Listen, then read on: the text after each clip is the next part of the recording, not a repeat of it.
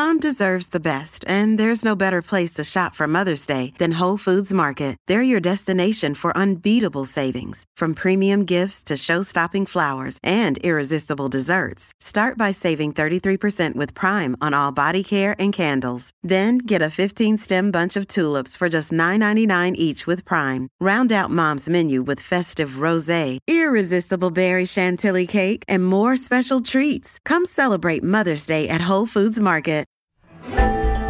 Welcome to the Mike Smith Show podcast. This is your one-stop shop for all the latest happenings in BC. From breaking news and developing stories to giving the big headlines a closer look, the Mike Smith Show is here to keep you dialed in and up to date. Let's begin. This is Mike Smith. We've got an awesome Thursday morning show for you today, and we start with the border booze wars here, the cheaper liquor on sale next door in Alberta. This is costing BC millions of dollars here potentially. And we told you about this on yesterday's show. The mail order liquor in Alberta that residents in British Columbia, it appears, can order online, have it delivered right to their door. Even with the shipping cost, it is cheaper than the liquor available in British Columbia. Why? Because of the super high taxes we've got here. I got Daryl Lamb standing by, Legacy Liquor Store, to discuss. First, have a listen to this report here from Global News. You hear Global News reporter Richard Zussman here, and also you hear Daryl in this story. Let's listen. This is the Lefroy Quarter Cask, one of my favorite whiskeys in the world. This is about $110 in British Columbia.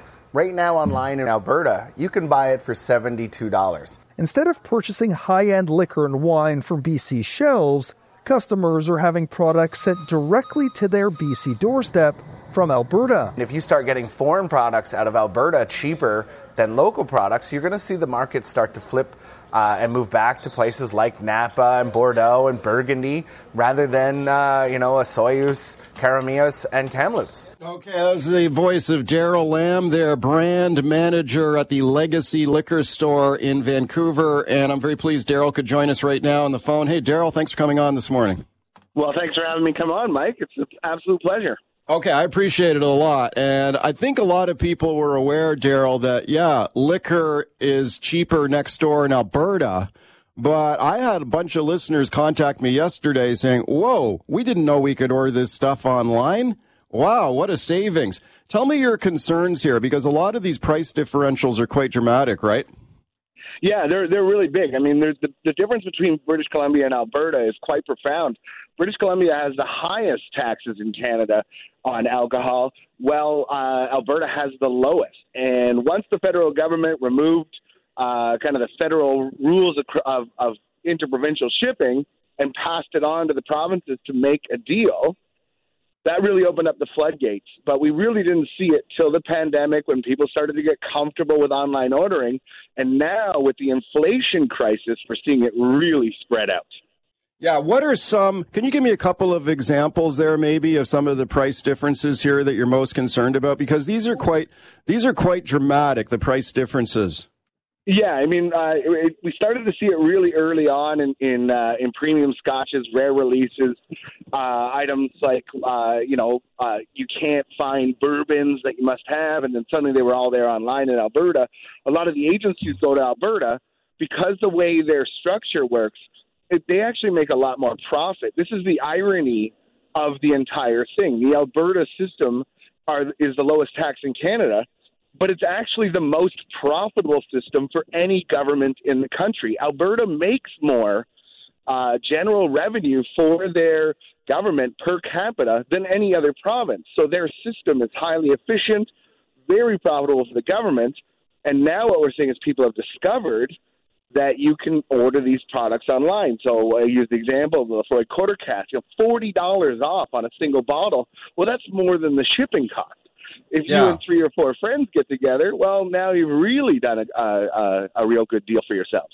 Yeah, for sure. Like with the shipping cost, even with that shipping charge, it's still a cheaper deal. Speaking to Daryl Lamb, Legacy Liquor Store in Vancouver. How big do you think this is? I mean, is this just a few people doing this? I mean, or do you think this is bigger than maybe we realize, Daryl? Oh, this is an absolute avalanche. What we started to notice was about 18 months, 24 months ago, a lot of the big clubs based in British Columbia started to switch over their purchasing to Alberta. So they would send their members a list. Here's your price, boom, and everything would get developed. Albertans started to figure this out. In fact, at the Victoria Whiskey Festival, you starting to see Alberta-based liquor stores buying tables at the Victoria Whiskey Festival to promote themselves and their lower pricing.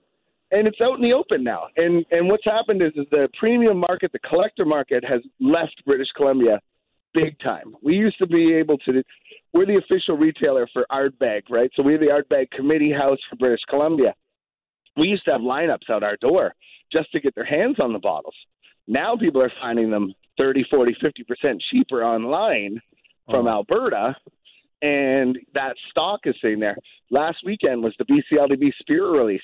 You probably remember, just like I do, 8, 9, 10 years ago, people would line up for days to get their hands on these bottles.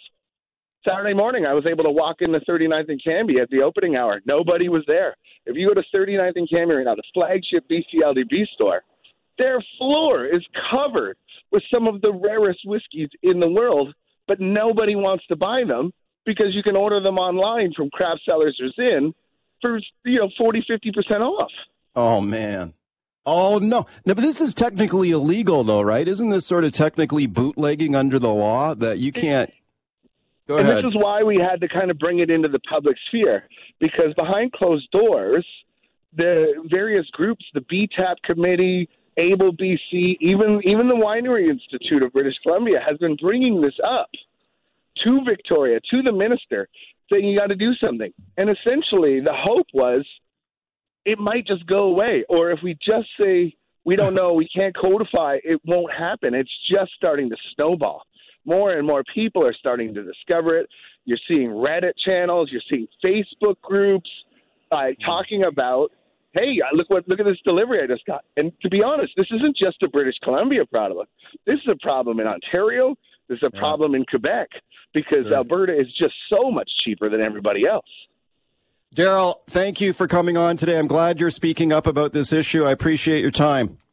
Thank you very much, Mike. Okay, you're welcome. Daryl Lamb there, manager at the Legacy Liquor Store in Alberta. Yeah, I think some of this cheap Alberta booze that people are buying online, this is a bigger issue than maybe a lot of people realize. Let's check in with the official opposition here now. Peter Milobar, BC United MLA from Kamloops. Hey, Peter, thanks for coming on. Absolutely. Thanks for having me on. Peter, what do you think about what's going on here? Well, I think it's indicative of a broader lack of competitiveness that we're seeing in British Columbia, and a government that's not adapting to what is happening in real time in the modern world in terms of online ordering, online shipping on a wide variety of products, and certainly liquor is one that really grabs people's attention. And part of the problem is the tax structure in Alberta, as I understand it, is more of a volume bottle based versus a percentage of sales. So as a product gets a little more expensive in BC, the tax is that much greater that you have to collect. And in Alberta, it just stays flat. So whether it's a $10 bottle of rot gut or it's a premium bottle, the tax is the same. And so the fact that we're not taking steps, the government is ignoring repeated calls around competitiveness is troubling. And it's not just the direct taxation. You think of the employer's health tax that's been added, the WCB premiums that have been added, a wide range of extra taxes and fees that have been pushed on to businesses, sick days, all of those types of things. Go into their cost structure in BC that don't exist in neighboring jurisdictions. And so we see it with fuel and gas at the pump. We see it now in the liquor stores. We're seeing it in the forest industry. We're seeing it all over the place. And the government just does not want to acknowledge that they have a taxation problem in this province. And it's coming to a head. All right. Talking about cheap Alberta booze here flowing across the border. Yeah, savvy shoppers are figuring out they can order online. And even with the delivery charges, it's cheaper than buying their liquor here. We talked about this yesterday's show with Jeff Guinard, Able BC. He represents the private liquor stores in British Columbia. And he pointed out, like, this is illegal. You're technically illegal. You're not allowed to do this, take booze across the border like this. But, you know, people are doing it. Let's have a listen here. The same bottle is sold in different provinces in Canada for different prices. And that it doesn't matter if it's a little bit, but if you have a $110 bottle of scotch in BC that's sold for $75 in Alberta, and that's just regular shelf price, that's a problem that's not going to be fixed by telling people they're not supposed to do it. Yeah, don't do this. You're not allowed to do it. Well, people are doing it in big numbers anyway, it appears. Peter Millibar is my guest, BC United MLA. Let's go to your phone calls. Brian in Coquitlam. Hi, Brian. What do you think? Hey, Mike. Well, I think the differences in tax structure is based on philosophy. Alberta, they're trying to make money off of it, and they don't want to restrict their people, where BC uses taxes to restrict people. It's the same for cigarettes and gasoline and alcohol. It's priced so we are not supposed to drink or smoke or drive. Yeah, right. I mean, this is what we used to call the sin taxes here, right? So we jack up taxes on tobacco, liquor. Peter, what are you saying that BC should reduce liquor taxes? Well, what I'm saying is that this is really indicative of a lack of competitiveness. We've seen the BC Business Council come out with its report about how BC is now failing with its overall cost structure. And so, again, it's not just simply a tax issue in relation to the price versus Alberta. The markup the government charges in Alberta on the product coming into before it goes for resale is different than in BC. It's lower. Yeah. So BC picks it up on the back end before it even leaves their warehouse. They're already getting a hefty markup on that before it goes to these private stores.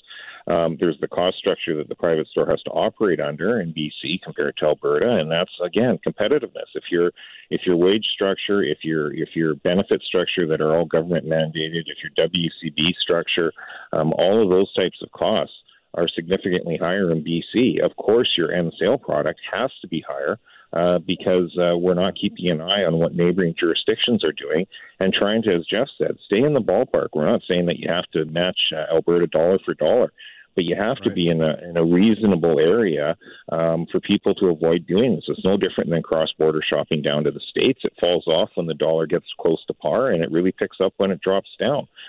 People are willing to invest their time then to go across the border. And we're seeing it, again, in gas. We're seeing it in the forest industry. We're seeing it in a wide range of industry in BC right now. We're caving on our competitiveness with neighboring jurisdictions. And this is exactly what happens because it's too easy for people to go online and shop and get deliveries. And if we don't have a government that's willing to continually look at modernizing how they do things based on what is actually happening, their modernization for taxes has been to implement and hammer people on the value of their used cars. They've brought in Facebook Marketplace tax. They've brought in Netflix tax. They've brought in all these other taxes. They've done nothing to actually modernize and lessen the burden for small businesses in particular. Okay, back to the phone lines here. Adam in Burnaby. Hi, Adam. Go ahead. Hey, Mike. Hi. So, I don't know. I think it would be really short-sighted for the government not to reduce costs or taxes. I mean, I get that they don't want to lose revenue. But, like you said, a bunch of people are just learning about this. I just learned of it. Yeah. You're going to end up just losing sales and losing revenue anyways, and it's going to hurt our industry. So we got to reduce the costs on the liquor here. Otherwise, everyone's going to be crying. You know what I mean? Yeah. Oh, sure. I mean, I had a bunch of emails from the listeners yesterday saying, wow, I didn't know about this. Thanks for letting me know. I'm going to start buying my booze from Alberta online now. So this could get bigger now. Narinder in Surrey. Hi, Narinder. Go ahead. Yeah, hi, Mike. It's been going on for a very long time. Even before online ordering, people would just take their pickup or whatever, go down to Alberta for the weekend, pick it up, load it up, bring it down, divide it up, divide your gas, and there you go. You're saving $40, $50 for a bottle of scotch. Why wouldn't you? You're not stealing. You're still paying your tax in Alberta. You're not stealing from anybody. And if you can save it, why not? I mean, here, as soon as Alberta privatized everything, their selection beforehand was 10,000. As soon as it went private, They have 30,000 of selection in the distribution. And BC here, we're still operating like the 1970s. Okay, Narinder, thank you very much for the call. Peter, I thought you raised some really great points here about the tax structure between BC and Alberta. This is still technically illegal. Like, you're not supposed to be bringing booze across the border like this. It seems like a lot of people are doing it anyway. Do you think the government should crack down on that? Maybe bring in some tougher enforcement? We just got 30 seconds here. Well, absolutely, and that's why it's so frustrating to hear the Solicitor General talk about public safety in relation to Surrey and not want to take any action in terms of cross-border liquor sales, black market cigarettes, and seeing the spike of that happening, what's going on in the cannabis industry. I mean, they've taken a total hands-off approach of all of these areas, all impact the provincial treasury, all are impacting our small businesses, and they seem to shrug and not want to take proper enforcement measures, and they need to. Peter, thank you for your time today. I appreciate it. Great. Thank you. Anytime.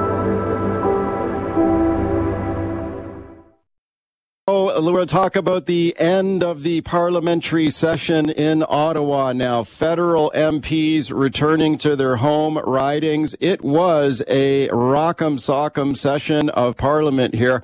Lots of jousting between Prime Minister Justin Trudeau and Conservative opposition leader Pierre Poilievre. Of course, we're going to play some of those highlights here for you momentarily. Expect to have Pierre Poilievre on the line here shortly. Just got a text from his assistant that they're pulling him out of a meeting here to join us. So we expect to have him on here very, very shortly. One of the things I want to ask him about are the results of those 4 federal by-elections here we had in the last few days. The outcome of those by-elections, basically 2 for 2 for both parties.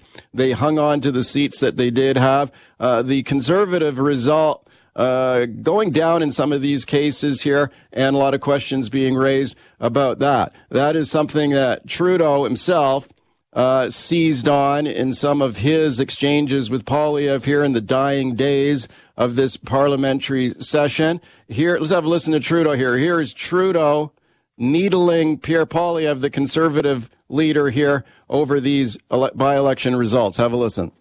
In the kinds of supports that the leader of the opposition would cut. So he's just continuing his attacks to try and distract from the underwhelming election results he got last night. Okay, you take a look at some of those by-election results there. Yeah, the Conservative count went down a little bit in a couple of those ridings, and a lot of people wondering what that means going forward for another election. Now, don't forget, we are in a minority parliament here.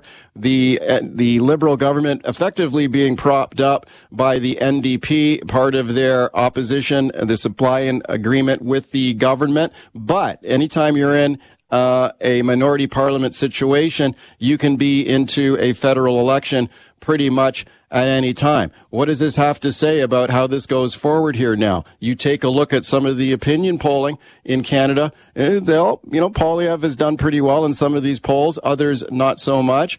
You'd think this would be a difficult time for Justin Trudeau and his government. We take a look at some of the continuing scandals and problems that Trudeau has had to stick handle here with, including the allegations of China state interference in Canadian elections and all the problems there. The difficult economy that many Canadians are facing here right now. We've got inflation as still a problem. We've got rising interest rates as well. You would think that Justin Trudeau and this Liberal government would be particularly vulnerable here. But as we've seen in the past here in Canada, Trudeau has somehow, some way managed to stick handle and skate through a lot of these problems. The Liberals, the Conservatives, though, continue to go after him. And we got Pierre Poilievre now, leader of the Conservative Party. He's the leader of the official opposition in the House of Commons. Very pleased to welcome him back. Pierre Poilievre, thanks for coming on. It's great to be with you. Thank you very much. Okay, I appreciate it a lot. So let me play the clip here for you again here that we just played here while we were waiting to get you on the line here. This is Justin Trudeau here. Are you sparring with him in the House of Commons this week?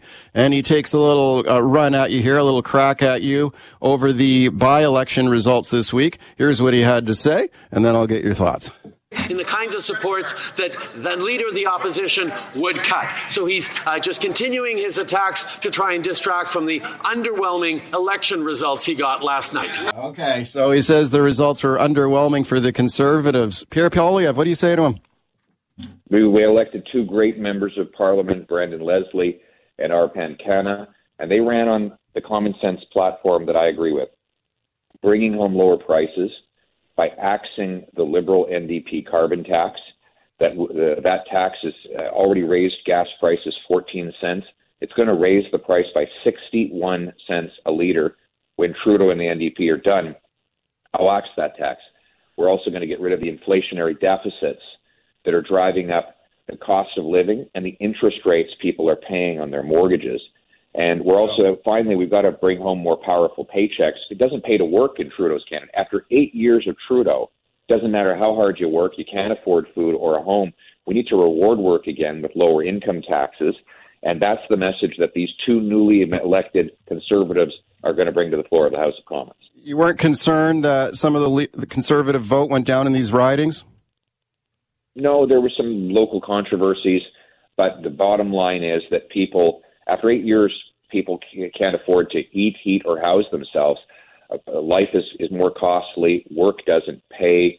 Housing costs have doubled. Crime, chaos, drugs, and disorder are more common, and the country is more divided. Canadians want us to turn the hurt Trudeau has caused into the hope that they need, and that's what I'm going to bring home as Prime Minister of this country. Okay, a lot of these issues, of course, front and center in the dying days of this parliamentary session. And let me play another clip here for you from Justin Trudeau fighting back here against you in the House of Commons this week.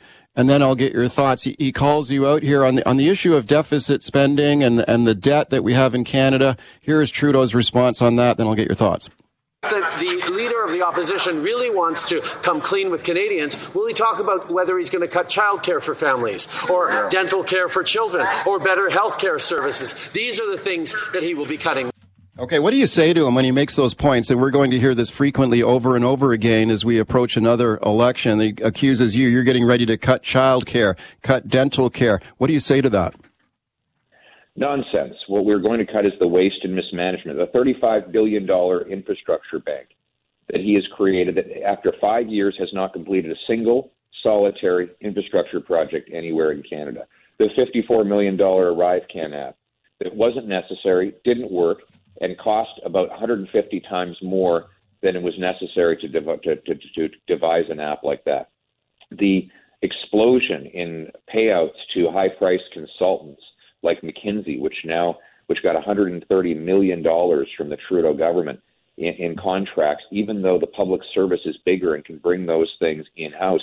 And finally, we're going to bring in a common sense law called the dollar for dollar law. That is no new spending unless it's matched by an equal amount of savings. That's how we're going to balance the budget to bring home lower inflation and interest rates. After 8 years of Trudeau, he's doubled the debt, added more debt than all previous prime ministers combined. Why do you think inflation is so high?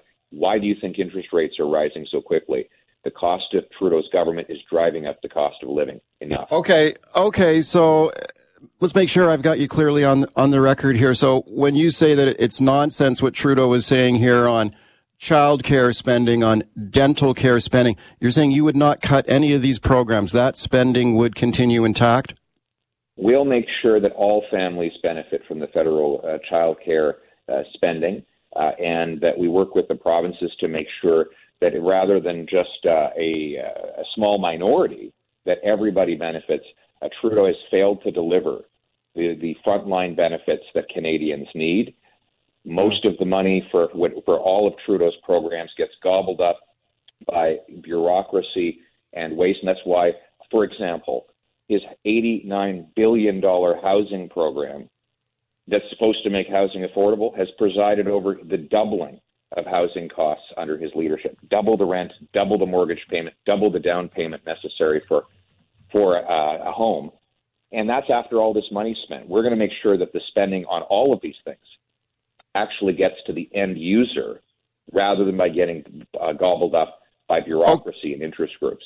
Okay, not a really clear answer for me, Mr. Poilievre, like especially on, let's say, the dental program that the federal government has brought in, which is an extremely expensive program. So you're not ruling out cutting that program or reducing the spending in that area? That's not what I've said. What I said is okay. We're going to make sure that the end user, the people on the ground, actually get the benefit. The maximum number of people get the maximum benefit. That's how we're going to deliver for the Canadian people by bringing home the benefit to the frontline people. Let me play another clip here for you from Justin Trudeau, again, debating you in the House of Commons this week. Well, you don't want to hear from him? Well, I hear enough from him. I hope you can play my clips as well when Liberals are on. Oh, of course I do. Absolutely I do. So let me play a clip here for you. So here he is pushing back against you on the argument you just laid out there on the deficit spending we have in Canada. Then I'll get your thoughts. Here he is. The Leader of the Opposition is proposing cuts in supports to Canadians at the same time as Canada actually has the lowest deficit in the G7, the best debt to GDP ratio of the G7, and we've preserved our AAA credit rating. And that's so that we can continue to be there to support Canadians. Okay, so when he makes that argument, we got the lowest deficit in the G7. Are you buying that? Is that true? No, when he says we have the lowest debt, for example, he only gets that number by using the money that's in our CPP account to subtract from our overall national debt. And we obviously cannot and must not raid the CPP account. So when he uses the CPP to deduct from the overall national debt, then obviously he gets a better number. But the reality is he's doubled the national debt. He's added more debt than all previous prime ministers combined. Furthermore, Canadian households, after 8 years of Trudeau, are by far the most indebted in the G7. We have over $2 trillion of household debt. That is more than roughly the size of our entire economy. The IMF says that Canada is the most at risk of any country for massive defaults as a result of rising interest rates on household debt levels. So Trudeau has put our families, our businesses, and our government finances at risk by spending so irresponsibly, by driving up the cost of living, and by making people pay more for everything that he has given. So my approach is to get rid of the carbon tax that will lower the cost of gas, heat, and groceries. We're also going to lower income taxes so that people bring home more of each dollar they earn and hard work pays off.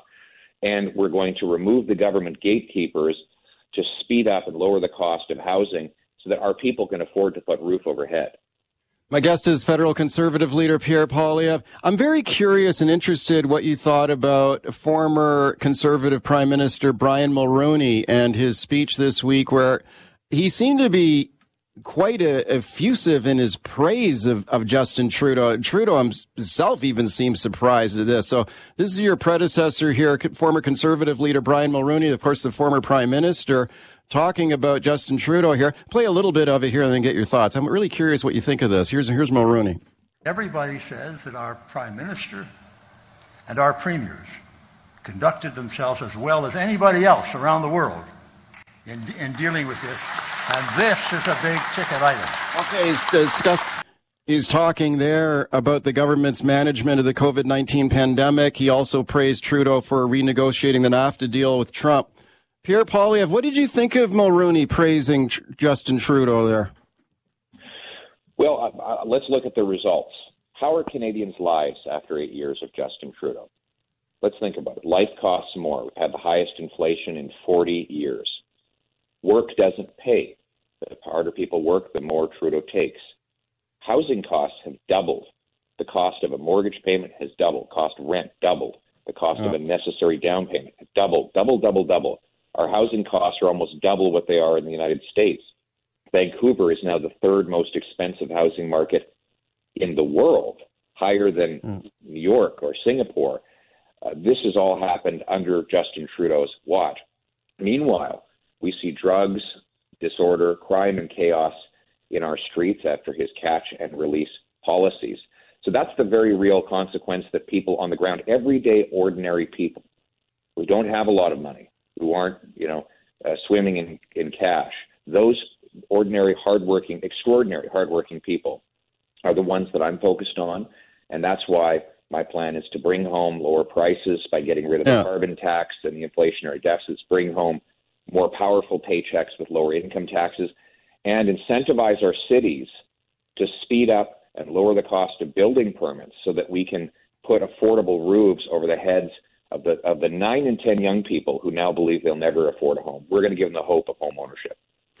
Pierre Poilievre, thank you for your time today. I appreciate it. Great to be with you. Thank you very much. Okay, you heard my conversation there with Pierre Poilievre, the Conservative leader. Let's get the Liberal response here. Liberal MP Randeep Sarai, Surrey Centre. Randeep, thank you for coming on. Always a pleasure, Mike. Okay, I wish we had more time. Sadly, we only got like 2-3 minutes here, but, Poilievre basically talked about affordability issues, the price of housing, interest rates, inflation, blaming it on your government. How do you respond?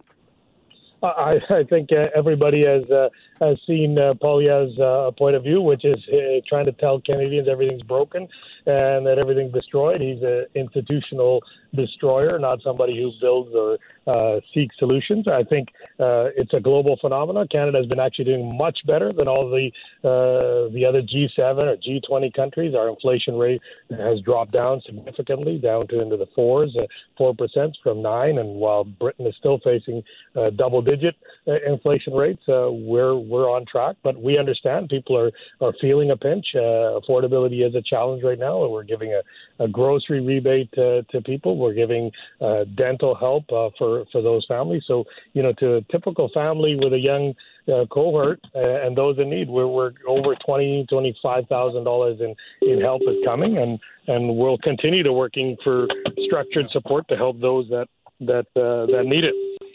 Randeep, you're part of a big spending government here. There's billions of dollars have gone out the door during the pandemic, and even when the pandemic was over, we got very large deficits and debt. He continually says, look, that is the cause of inflation. You increase the money supply like that creates the inflation. Just got a minute left. How do you respond to that? Because you're going to be hearing it over and over again. No, I think we would have had 16% unemployment had under COVID we not helped those that needed it. And look at countries that even didn't help, like Great Britain and others that were much less, including the U.S.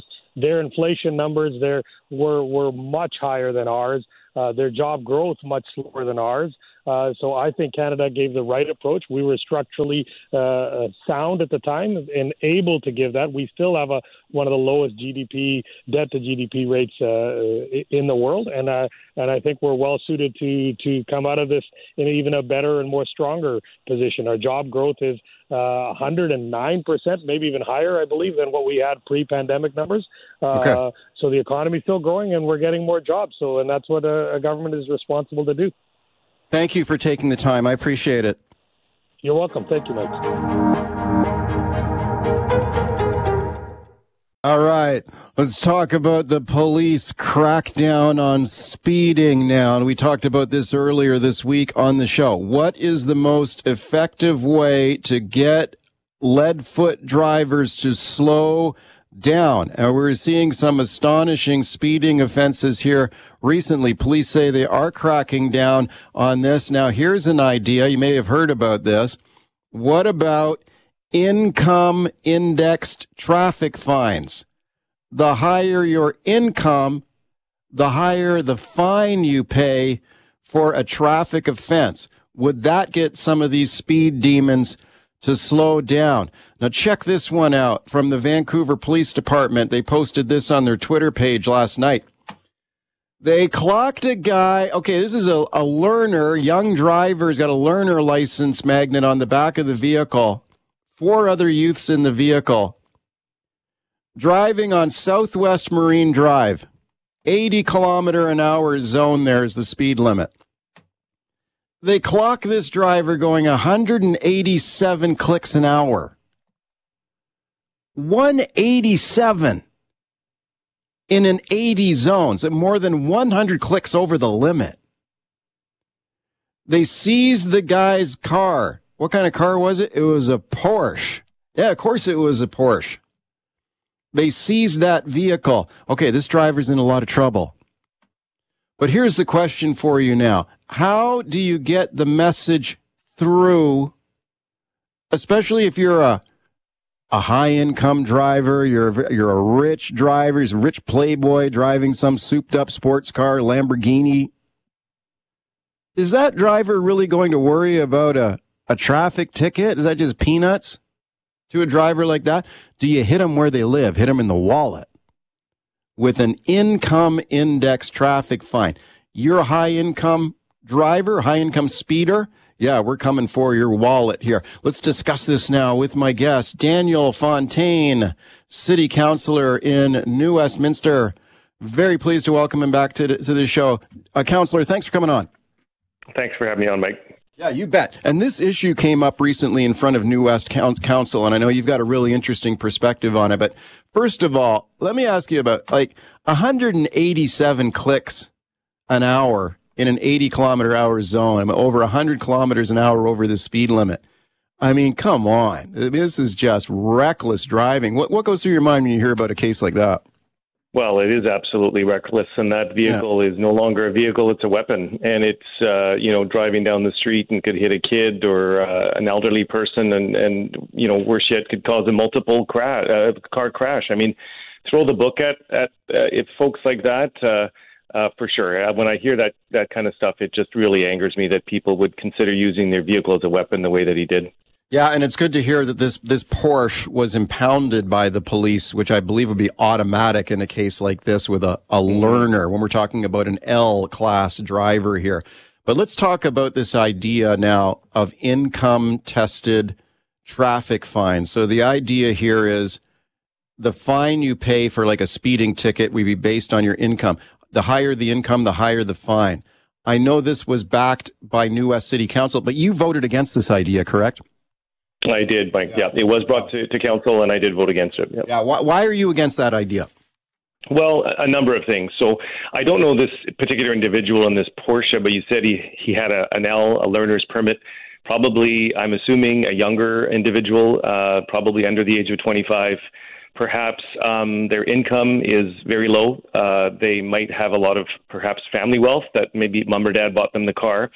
And under this scenario, if this were to pass, perversely, this individual will get a ticket of literally nothing because his or her income is going to be so low that when they're issued the ticket, they're not going to get a $100,000 ticket like we've heard in various stories around Europe and places where this is done. They might get a ticket of $50, who knows, $20, even less than what we've got now.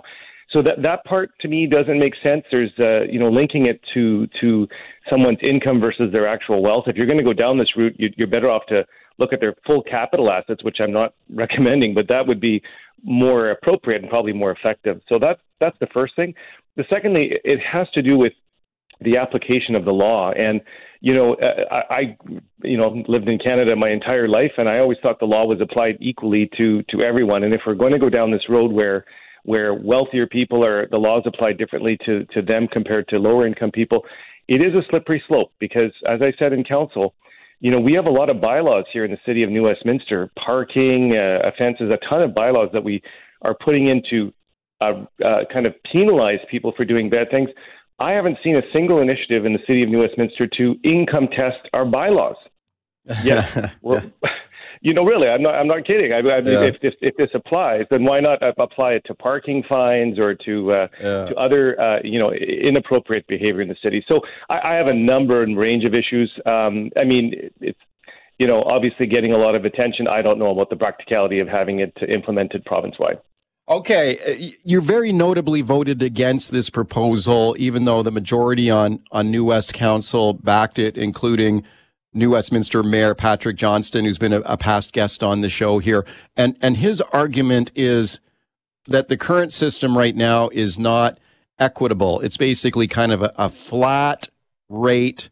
Everyone pays the same no matter what your income is. What do you say to that argument that if you're a rich person, that just is nothing to you? I mean, that's just peanuts to you, right? Like it wouldn't make any difference, and it would not be a deterrent. I take your point that in this case we've got a young driver who was speeding in this Porsche, and maybe it was that young driver's parents bought them that car. But what about the guy who does own a Lamborghini? It is a multimillionaire. Wouldn't a traffic fine for that guy just be nothing and not make much of a difference? Mike, I don't live in those wealthy circles where people have the money that you're referring to, but I can only imagine that for many of those people who have the wealth for which the mayor discusses, this is likely the cost of doing business, even a $100,000 ticket. I mean, if they're that wealthy that they're able to live in those circles, I don't think it's going to be a particularly, significant deterrent. I tell you what would be a very strong deterrent is having that same person have to take the bus or TransLink because their driver's license has been immediately revoked. I think that using the driver's license is a much stronger tool than implementing fines and trying to collect funds through that route. I think that would have a much bigger outcome and effect on someone if they thought that they might lose their driver's license versus cutting a check for $100,000 for a ticket. Of course, nobody wants to pay $100,000 for a ticket, but if you're a multi-gajillionaire, what's $100,000 to you, right? Like it's all relative. But I think everyone knows that if you remove the driver's license, you're going to have a much stronger impact on that individual than you would perhaps in finding them more. Okay, here's one of the high-profile examples of how this is done in other countries, and the debate at New West Council focused on this too, saying, look, this is not a new idea. It's done in other countries, notably in Finland. So the most famous example here, probably NHL hockey star Rasmus Ristolainen, who made millions in the NHL. He got caught speeding in his home country of Finland. They have this income indexed fine system there. So he got walloped with a pretty hefty speeding ticket in Finland. Let's have a listen to this report on that, and then I'll get your thoughts. Let's listen. Names on the Buffalo Sabres had to pay a pretty hefty fine for speeding in his home country. A news outlet in Finland reports defenseman Rasmus Ristolainen was caught driving 50 miles per hour in a 25 mile per hour zone. And because Finland hands out fines based on income, that got him a $135,000 fine. Oh, $135,000 for speeding. What was it, like 25 miles an hour over the limit? Wow. That's a lot. And that's U.S., by the way. So that's even more Canadian. And I haven't heard any reports that he's ever speeded, got caught again. So I don't know. Maybe that is a deterrent. But Daniel, your thoughts. But to a guy like that, who's like a multimillionaire, maybe that doesn't mean much either. Your thoughts? Yeah, I think it's all relative, Michael. That's a lot of money for people like you and I. For someone who's making, $8-10 million a year, like I said, I presume it's still a lot of money, but it's not going to bankrupt him, and he may have to sell his villa in the south of France. I don't know, but I don't think this is going to act as much of a deterrent as actually removing the driver's license. Where I am concerned is that this will hit and likely impact a lot of more middle-income people. People who are in that middle income who happen to, for whatever reason, go above the speed limit. I'm not condoning it, but they likely will see their fines get jacked up dramatically as a result of this new system. So while we focus on the outliers and the multimillionaires and the hockey players who get those outrageous tickets, it's likely going to have a much larger impact on middle-income people who will face, significant financial penalties as a result of this new method if it's implemented. Daniel, I appreciate your time today. Thanks for coming on. Thanks for having me on, Mike. Thanks for listening to the Mike Smith Show podcast. Can't wait for the latest episode to drop? Tune into the show live from 9 to noon on 980 CKNW. Want to reach out to me personally with a question or comment? Send me an email, mike@cknw.com. Thanks again for listening.